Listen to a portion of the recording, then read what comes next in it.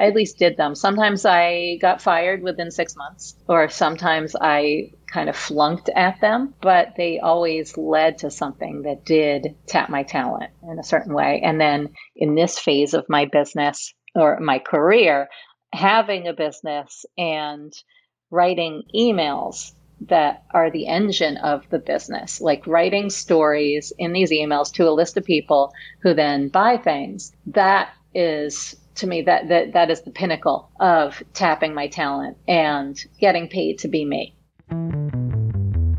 You're listening to the No BS Agency podcast.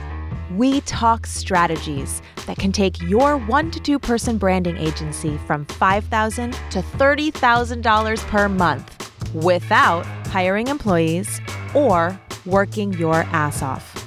All you have to do is cut the BS. I am Pia Silva.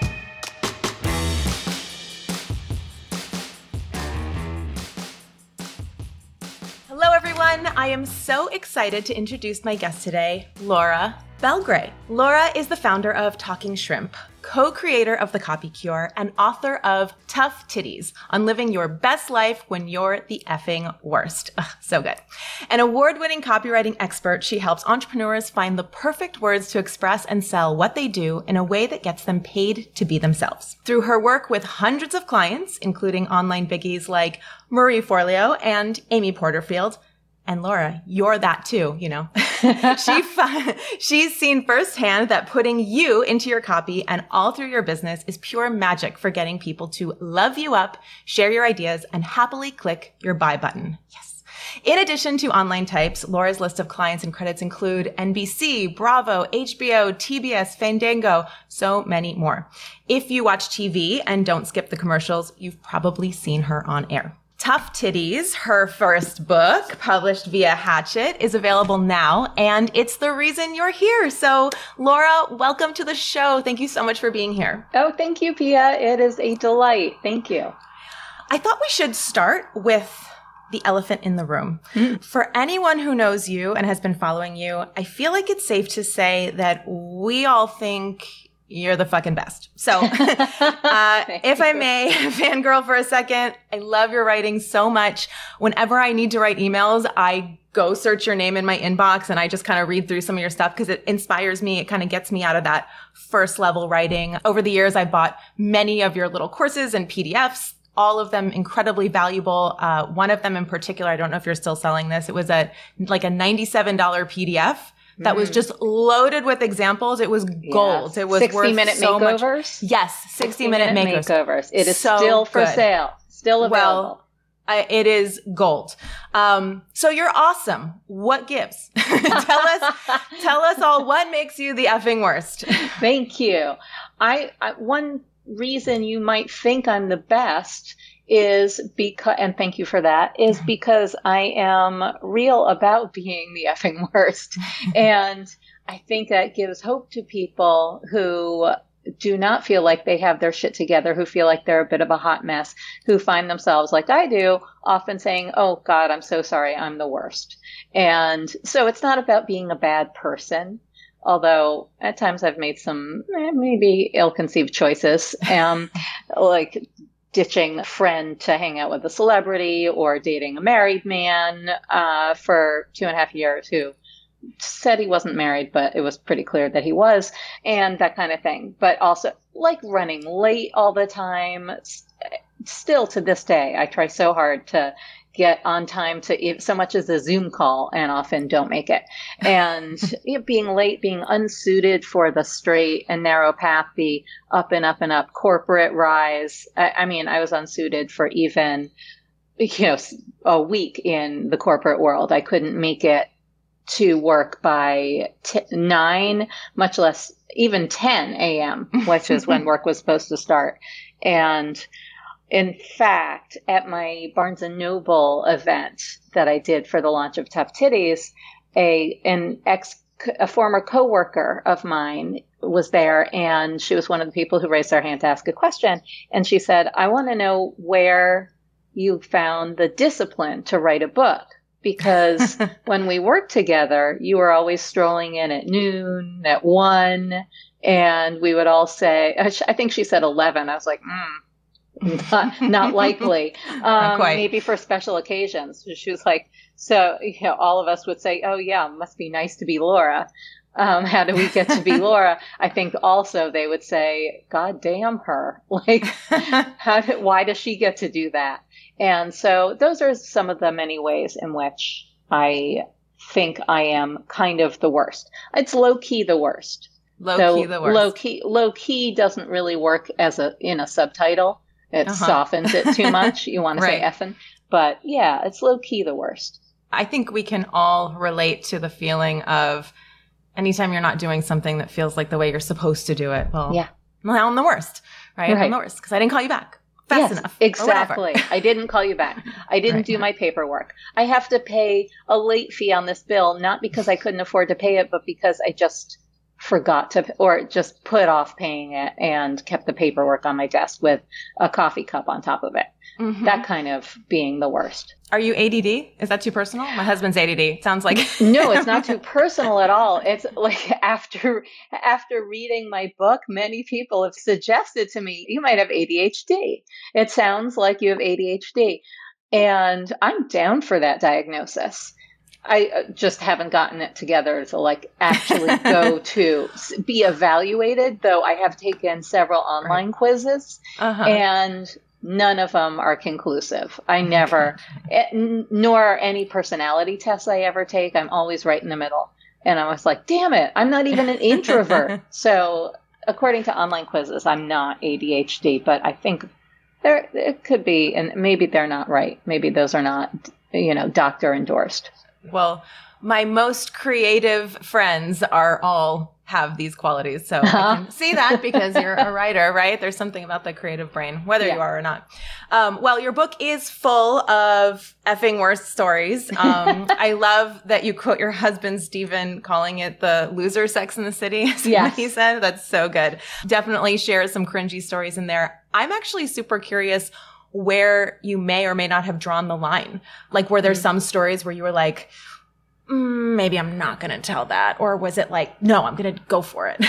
I pretty much went for it. There were a few stories that were maybe too dark to publish and like extensions of my time with the married salsa instructor. There were many stories that came out of that.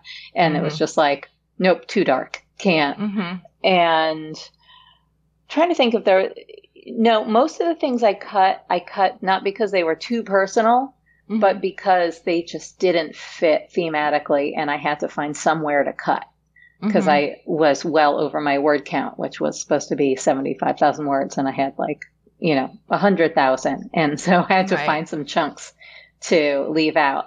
So, but I didn't really draw the line at too personal. There are things that I don't share from my current private life. But anything from my past, I kind of feel like that's a different person. That's a character. It's not me. So I feel free to share those things.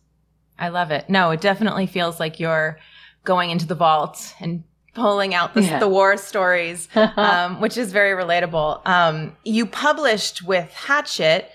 Super fancy. Congrats on that. Thank you. I'm curious how much oversight they had. Like, you have such a strong voice. And as I was reading it, I was wondering if there was any sort of censorship or if you ever felt like they were trying to water you down. Did they have anything to say about it? Or were they just like, do you, Laura? That's what we hired you for. That's what we gave you the book deal for. Yeah. No one ever tried to tone it down. My editor did have a lot to say about the first pile of stuff I handed her, and it was a real rookie mistake. She had asked for a few sample chapters, and I handed her what I didn't do a word count, but what I realized later was 85,000 words, as in 10,000 over what the final book was supposed to be. And she went through it, and it was just not ready for prime time. And so she had a lot to say about it. I kept saying, it's not the manuscript. She kept calling it the manuscript. They're just sample chapters. But I did need to hear what she had to say about it, which was, The voice is all over the place. I don't know what the theme is here. What do you want the theme to be? What is the point of view here? What is the point to this story and that story? What are you trying to say? And I was really offended by that feedback at first. And she said, where is the voice? And I was like, I am voice. Yeah, girl, right. please. But then later I saw that, yeah, I think they were plenty voicey, but what she was trying to say was, what is the point? Why are you telling this story? You have to tell us why you're telling this story. So that is where they intervened, but in no way did they say, you've got to, like, you can't go this far. You can't go there. You can't be this revealing. They wanted it all. They were happy with that. Yeah. When you read it, it feels like a collection of essays about your life, but it feels kind of like it effortlessly builds on itself. So nailed Thank it. you. Thank you. It feels, I'm saying it because it feels effortless. Like the theme is there, but it's not, you're not being banged over the head with it. It's just building through the stories. Right. Which is what I was seems hoping hard for. Yeah. because I did not want to make this like the book I'm expected to write in my industry, our industry, the online space is an expert book, a how-to, something with bullet points, something with, that ends each chapter with your next steps. Here's what to do next. Journal prompt. And I was like, absolutely not. I'm not giving any spoon-fed takeaways or journal prompts.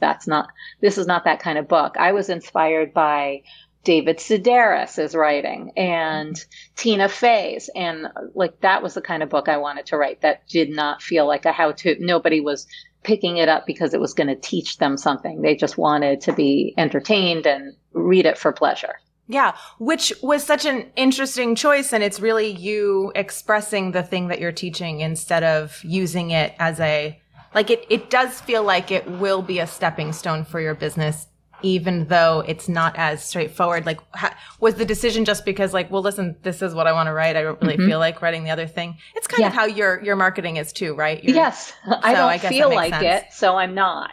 That's exactly my... You're the worst, Laura. Yes, I'm the worst. That is exactly my marketing style. And the hope is, as is with anything I write and put out there in my newsletter, my captions on social, etc., that people will connect with me through the book, that they will respond to the writing. It'll resonate with them. They'll say, oh, I want more of Laura. I want more of this author, more of this narrator, the person in this book. I connect with them. And then they'll come investigate my site and come into my world, my honey trap, and become part of it. Oh, I love that. Yeah. One thing I love about your writing is I feel like you just pull the best references in your stories. Thank you. It's those little details, often a bit obscure, but when you get them, you feel so in the know. It reminded me a little bit of Chuck Klosterman. I don't know if you're familiar. Like, most of his references go over my head, but when I get them, I feel very cool. It feels very personal to me. And I had that experience over and over again in your book. It's also something I'm always trying to explain and teach to my students about their writing, as kind of a way to bring it to life and connect. And then sometimes I wonder if my references, I'm going to ask you for a little coaching right here. Sometimes I wonder if my references are maybe so obscure that I'm going to lose people. Like, for example, like literally anytime anyone says something mean in my head, I'm like, oh, that's way harsh, Ty. And to me, that's a very obvious reference for anyone who grew up with Clueless, but it probably wouldn't even register with someone who didn't. And so I was just curious, how do you decide when something is too obscure or you don't care or you're not even thinking about this? Yeah, I would say like in an email, I might use something like that. That's way too harsh, Ty. Or I used to have at the bottom, I don't think I still do anymore because it's so dated, but I used to have a thing around the unsubscribe, like, you signed up for this, that, but you can say bye Felicia anytime you want. And I remember that. Unsubscribe, right? Yeah. And like, that's in the tiny print at the bottom. And I don't mind if people are like, what's bye Felicia? Who's Felicia? And don't know that it's from Fridays. But I think that in a book, in something that's going out to a wider audience, you need to explain some of the references. Like, you don't have to explain, say, the name of the supermarket. And I feel like brand names, names of stores, that kind of thing gives it grip, gives it concrete detail that doesn't lose anyone. It just makes it feel more realistic. So if you say I went to A&P and bought a raw chicken, people will know A&P is a grocery store, and they'll know it's a supermarket, or you might say A&P supermarket. But using an expression from a movie that not everyone knows, that's not super obvious, can lose them a little bit. It does not necessarily make it more specific and therefore more universal, which is what the details do. Like them. Yeah. So there is a saying, I don't know who said it first, but it is true that the more specific you make something, the more universal it becomes. So you don't have to worry about, oh, this is too specific, this world that I'm showing, that I'm creating. The more specific it is, the more people will relate to it, even though it's not their experience. Especially maybe, I mean, this is my experience, like I said, with Chuck Klosterman's references that are so specific to like music world that I don't know anything about, but you get what they're saying. So sometimes you don't get the reference, but you know what the reference is supposed to imply. And so you're like, I kind of get the reference. Exactly. If you know what it's supposed to imply, then you're good. If people have no idea, if it feels like a foreign language, that's when you lose people. Okay. Taking notes.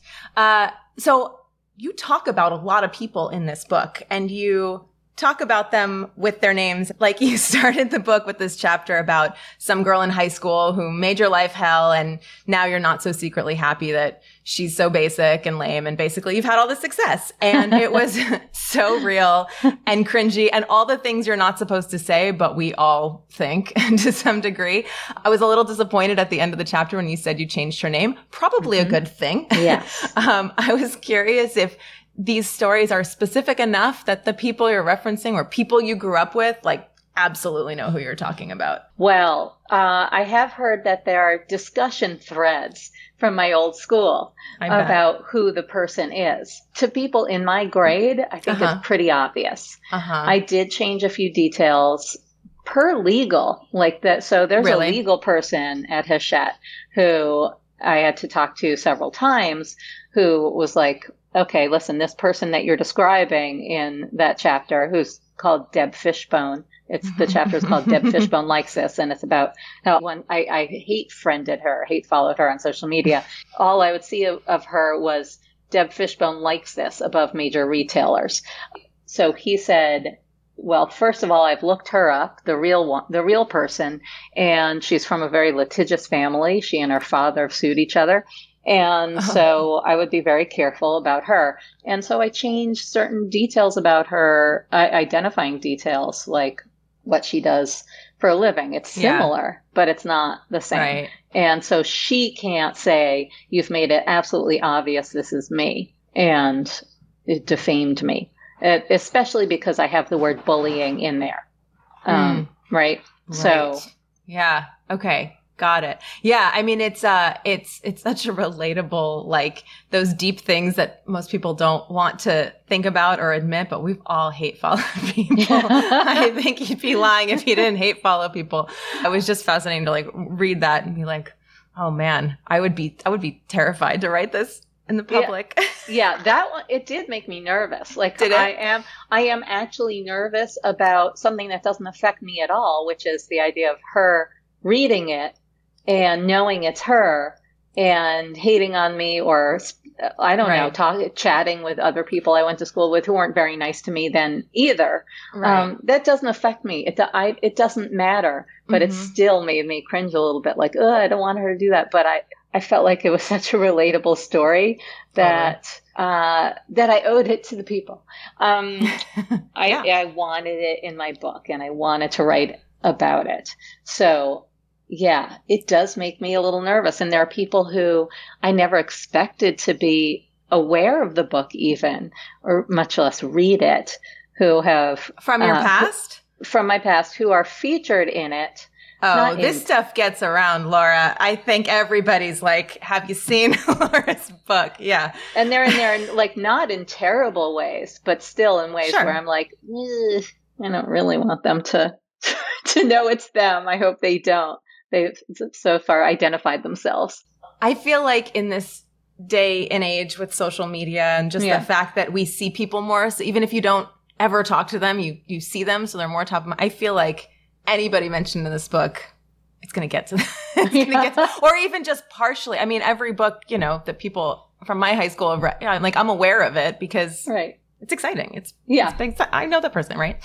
Which kind of brings me to, there's so many gems in this book. The Starfuckers chapter. Mm-hmm. I had a similar experience in the 90s with Pauly Shore, who wanted to shop with me and my friends down Broadway, even though we were 16 and he and his friends were happy to shop with us, but we were happy to oblige because, fame. Yeah, fame. Pauly Shore. It doesn't get better than it was that, so cool A-list. And also creepy. It was creepy at the time, but also, but also thrilling. And you hit all the notes on that feeling. Will you tell us a little bit about that story? And I'm curious if that feeling has changed at all now that you've achieved a certain level of fame. Yeah, so my two friends, Vic and Stephanie, their real names are used in the book with permission. We were on a trip together and having brunch in this little cafe, and Vic, who was in film school, was like, "Oh my God, don't look now, but that's right over there at that table is Martin Scorsese." And it's not Martin Scorsese. That's the name that I use in the book, but we'll pretend that it is. And she's like, I just wrote a paper on him and his films in film school. I love him so much. He's the best. And we're like, go over there, go say something. She's like, okay, I'm going to. And then she's like, oh shoot, he's, giving his order. Oh shoot, he's deep in conversation. No, I can't do it now. They just brought their food. And she was doing that the whole meal until he was gone. He had just disappeared when she was finally ready. And so she was like, it just goes to show when you have an opportunity, you have to go for it. And then we left the restaurant and he was sitting there on a park bench right across from the restaurant. And we're like, okay, now's your shot. So she went over and she was like, hi, Mr. Scorsese. I'm so sorry I was staring at you all through the meal. And he was like, oh, well, I was staring at you, all three of you, and wondering if you were sisters. And then he offered to take us on a tour of his office that was nearby and took us, we walked through the neighborhood with him. Everyone was like, buongiorno, Signor Scorsese. And there was celebrities like yoo-hoo, Marty. And we had this thrilling day with him, which was kind of weird because he was an older guy and with some old-fashioned opinions. And we were kind of like, why are we so enchanted by him? But he was so powerful. And so we spent the whole day with him, blew off a date that we were supposed to have at a friend's parents.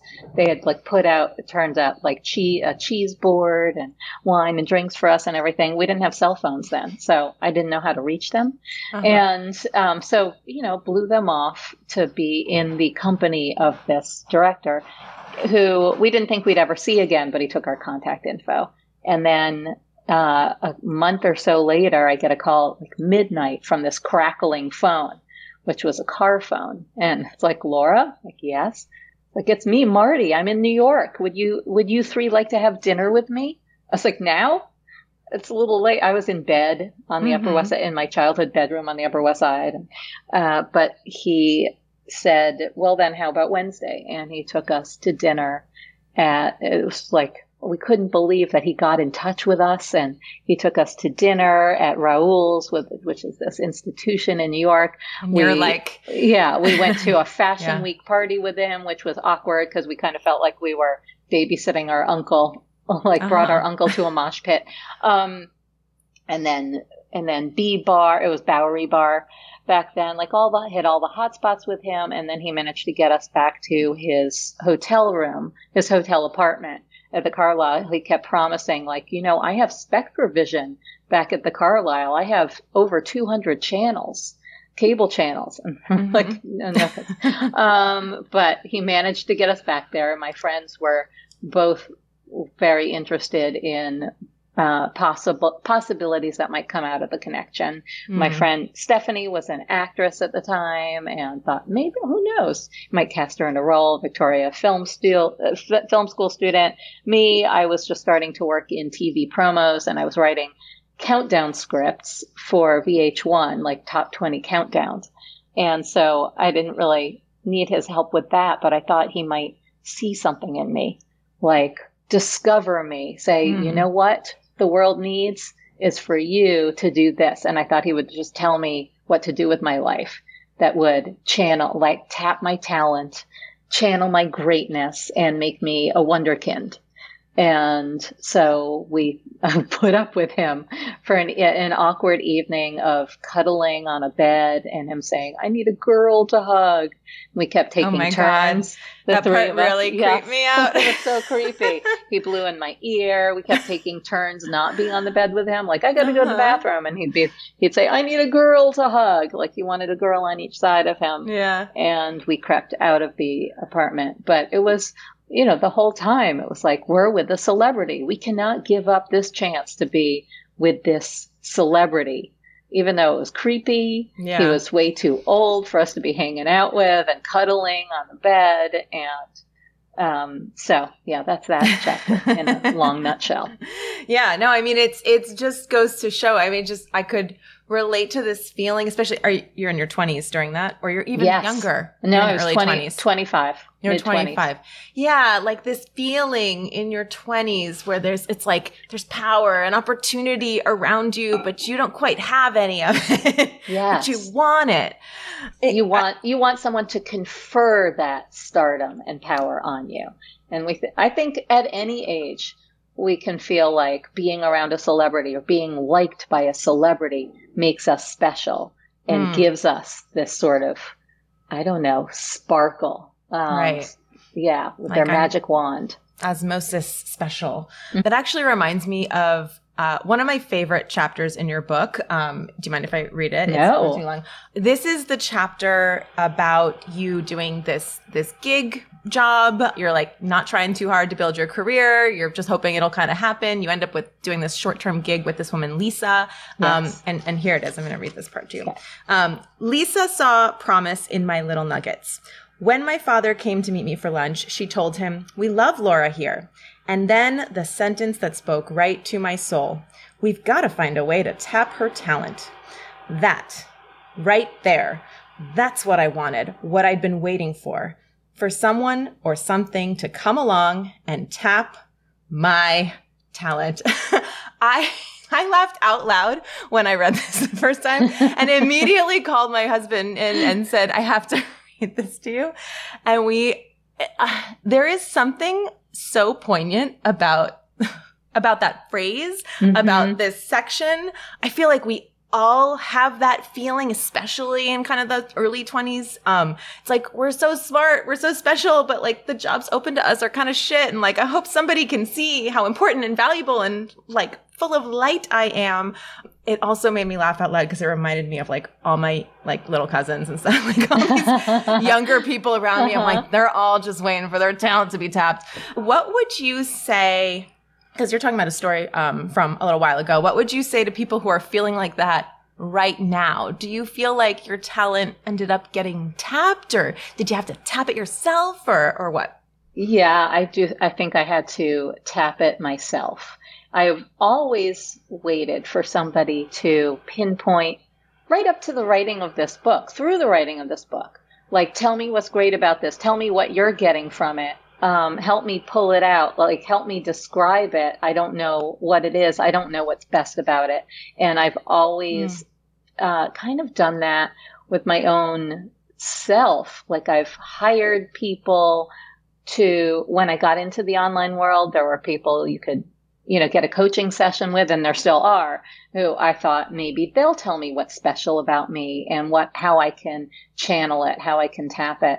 But all along the way, anytime I have tapped into it and channeled it into something worthwhile and something that pays, it's been because I spotted the opportunity. I spotted something I wanted to do and I did it. So the TV job I get in a following chapter, where Next Level Dream Job in Tough Titties, when I discover promo writing.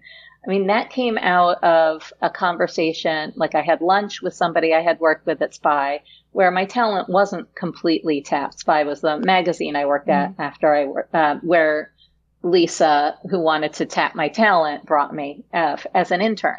And I was a terrible intern, but then discovered copyright. I was given one great copywriting assignment that I felt tapped my talent.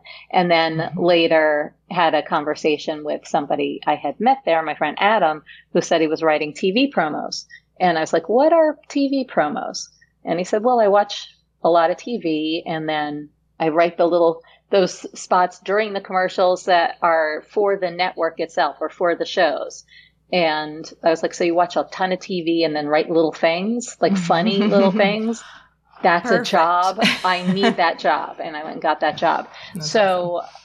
Yeah, it was always up to me to tap my talent. And it was through doing this and that and saying yes to opportunities rather than sleeping through them, rather than saying, no, that's not going to tap my talent. No, that's not going to be a dream job. That's not going to be perfect for me. I at least did them. Sometimes I got fired within 6 months, or sometimes I kind of flunked at them, but they always led to something that did tap my talent in a certain way. And then in this phase of my business or my career, having a business and writing emails that are the engine of the business, like writing stories in these emails to a list of people who then buy things, that is, to me, that is the pinnacle of tapping my talent and getting paid to be me. How lucky that you came of age when these emails was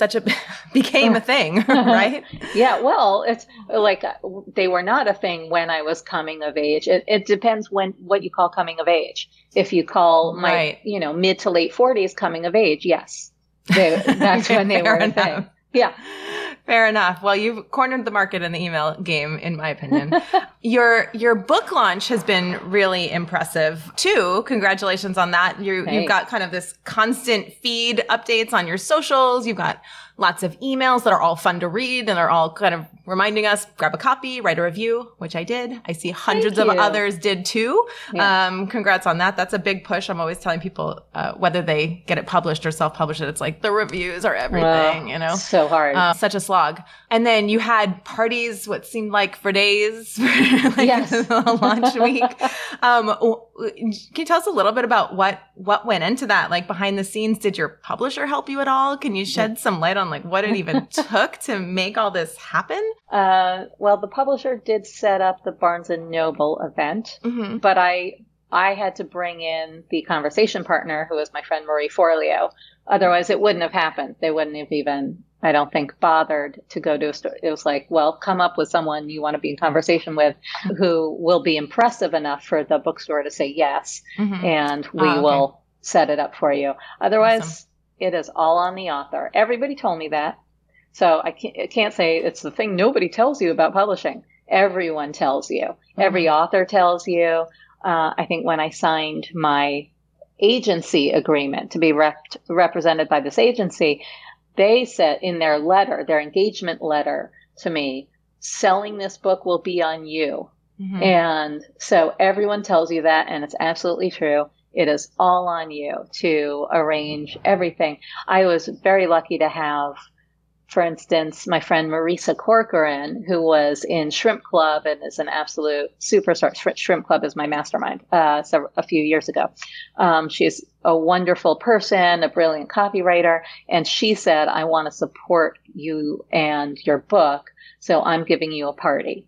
So I'm terrible at I don't Fabulous. Want to plan parties. It's not my thing, not my forte. And so I was very lucky to have someone plan a party for me. And then I also had someone helping me with I had two parties. I had one the eve of pub day. So that was a Monday night party. And that one was on me that I I footed the bill for it and had a wonderful party planner help me with it, named Marcia Batty. If anyone wants her name, hit me up. She's fantastic. Where was that? It looked like an amazing venue. It was. It was at the Butterfly Lounge, which is in the 60 Soho Hotel, where my husband, Stephen, used to be a partner in a restaurant called Sasanta. He opened a restaurant there. Oh, nice. So it was kind of in the family. And nice. It was the perfect venue and a lot of fun. But I was so stressed about all of it. I was like, why am I having a party? To what end? Why am I spending so much money? And then I kept having to be reminded, it's a celebration. It's a chance for all your friends to come celebrate you and the book. Because I was like, it's not going to sell books. I'm like, no, it doesn't sell books. But I think it helps, though. I feel like there's a momentum that was built through all the things happening and other people, taking photos and posting about it. And there's kind of a buzz. Quality of the buzz that is, you can't quantify the sales, but I'm positive it's there. Yes. I think for all of these things, it's more the social proof. It's more the what you do with the footage. Always have good photographers and videographers. Most important. That didn't happen. No, it didn't happen if no one posts about it. And including the Barnes and Noble event, I was told, well, all authors would tell me, your publisher is not going to send you on tour. You will have to pay for anything any travel you do or whatever. They don't believe in it. And sure enough, they said, well, we don't really think live events, like in-person events, move the needle. People don't really want to leave the house, which I think is absolute opposite. People do want to leave the house and gather in person. Clearly. But at any rate, what sells books is people seeing the sizzle reel that you had put together later and saying, oh my gosh, this happened. It's a legit book. Everybody's reading it. Everyone had a copy. She was signing copies. So that's what moves the books. Amazing. I love it. So when I first reached out to you, it was actually because you made one of those perfect Laura insider references in one of your email footers. You specifically referenced sticky floors at Deke, which of course paints a very specific picture of an experience that I have also shared with you because we both went to Wesleyan University. All of a sudden I felt like, kindred spirits, and it made me feel like I had to reach out. And then I learned reading your book that, like me, you also have only ever lived in New York except for our little stint in Middletown, which that's amazing. I feel like is pretty rare. If you don't mind me take this a little off topic for a moment, do you know a lot of New Yorkers who are in this online entrepreneurial space? Because I don't know any. No, it's pretty rare. Why? New Yorkers, I don't know why. I think that, I think that New Yorkers might think they're too cool for it. Or it just doesn't occur to them. I don't know. And also not a lot of Jews, which I am. Not a lot of Jews, not a lot of New Yorkers, certainly not. And in New York, you don't meet a lot of born and bred New Yorkers who are still in New York. It's so rare. Where do you live? Where did you grow up? I grew up in Stuyvesant Town, and I went to Hunter Elementary and high school. So, oh my gosh, I was down the street from. You went to Brearley, right? Yes, I went to Brearley. Yep. And the person I mentioned, my friend Adam, who told me what promos were and helped me get a promo job, went to Hunter also many years before you. Yeah, because he's older than me and I'm way older than you. So. Gotcha. Yeah. Yeah. Well, you had some amazing references that I was also like tickled by so many of them. This is not about me. This is about you, but I'm going to tell you anyway because I can't help it. It made me just giddy. I also took Bartending 101 at Columbia University. No way. I specifically remember making flashcards about the Harvey wallbangers. I remember him saying like, you'll remember because the wall, like whatever the thing in the wall is on the top shelf and you bang the wall when you take it down. Yeah. Never. I bartended for 8 years. I don't think anyone ever like mentioned that drink. No one ever orders a Harvey wallbanger. Or any of the drinks that I memorized. A long, slow screw against the wall. Yeah, long screw. That is so, and it's funny because like those are drinks that probably but no, I specifically learned them at the Columbia University 101 class, which I took senior of high school, which we were super happy that they didn't card and let us drink. I used to go to Lucky Strike all the time because I lived in my friend's remote-controlled apartment down the street in Soho. Oh, that's so cool. We went to Lucky Chang's is where I brought the Millennium in with all my friends in 2000. We were at Lucky Chang's with We're the chocolate. anticipating Y2K to happen. Yes, we were anticipating that surrounded by drag queens and a huge chocolate stiletto heel. So just like these little things, frozen hot chocolate at Serendipity's was such a specific reference I had forgotten about. I literally stopped and called my friend Sophie up, and because she was always the one who was like, whenever we were like, what do we do? She was like, let's go to Serendipity for frozen hot chocolate. It's like, we can't do that all the time. So she just had a laugh. We had a little giggle about that too. It was a very New York story. I was past, I think, the Studio 54 age, but the whole story, just replace it with a different place. You know what I mean? Like I had the same experiences. Yeah. What was the club everyone was going to when you were in high school? We were going to Sweet and Vicious, which I actually think is still there in Soho. Which I can't believe that these places that like was there also the box? Were you in the Lindsay Lohan age? I did not go to the box because I remember the box being very expensive for some reason. I think so. What about One Oak? No. That was the Lindsay. That's where like Lindsay Lohan, when she was out and raging and making trouble, that's where she was accused of stealing somebody's coat. Lindsay. Lindsay. I think as I was in my late teens to like right before 21, the carding got stricter and stricter. So like, I remember like we could go out at like 15 like we could kind of get in, but by like 18 or 19, it was harder. Right, and by 21, we were glad that we were 21 because you couldn't get in anywhere. So it was like happening right around then. We were very much into the dive bars, but just the experience of like going to these places where you're really young and like you're trying to get in and it's like cool and other people are going there. I just like, it was such a New York thing. I don't think a lot of people can relate to that, or maybe they do. It's just in their own ways. I think they can relate to wanting to be in the cool crowd, wanting to go where the cool people are going, or wanting to be older and hang out with the older people. That wasn't my thing. I was in no hurry to look older or anything like that, except for getting into Studio 54 with my friends. But I was kind of in the loser crowd, but I think people can relate to either one or the other. And you see, like all those details that you just mentioned, most people reading the book will have no idea what they are, but they will know what they are. But they get it. I say the place I went, Lucky Strike, my friends and I would go there when, like, after we went to a club late at night and have, spinach with mustard. My friend that like steamed spinach with mustard while our friend ate fries. People will understand what the place was. Yeah, absolutely. It just felt very classic and of a time, but still universal. I think you nailed it on the head. That the more specific, the more universal it can be. I really like that.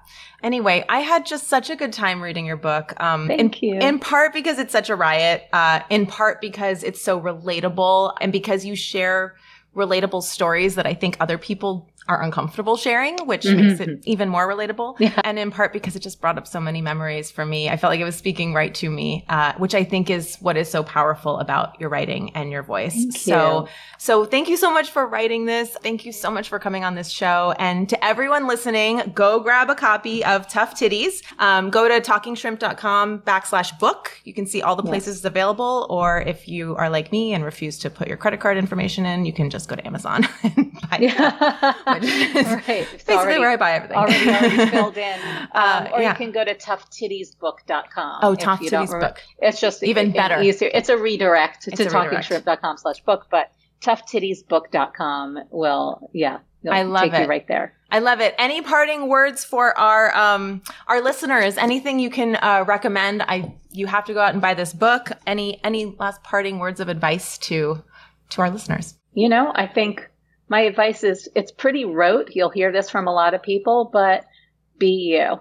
And I know being yourself is kind of easier said than done. But if you read Tough Titties, you will I think it will motivate you and free you up to be more of who you are. That's something that I've always looked for in people, books, anything I surround myself with. And I think that can come from reading Tough Titties. So, Pia, thank you so much for reading it and for having me on and talking about it. This was so much fun. Thanks, Laura. And I'll also say you should go buy Laura's courses and mini courses. What was the one that it was called? 60-minute makeovers, 60-minute copywriting mini course. The longest name of anything. But I know. I'll be honest. When I first bought it and it was a PDF, I was like, a PDF? And then it was so incredibly valuable. I was like, oh my gosh, you can do this in a PDF because it's worth its weight in gold. Thank you. It will inspire you. All of her stuff will inspire you to kick up your communications a notch. And I think everybody needs that. So, yes. So thank you very much, Laura. Thank you. I hope you enjoyed this episode. I'll be back next week with more no BS tips for your agency so you can find more profit, ease, and freedom. The No BS Agency podcast is produced by Yellow House Media. Coordinator is Lou Blazer. This episode is edited by Marty Seafelt. Creative direction by Sean and Tara McMullen. Our theme music is Knock 'em Down by The Shrugs.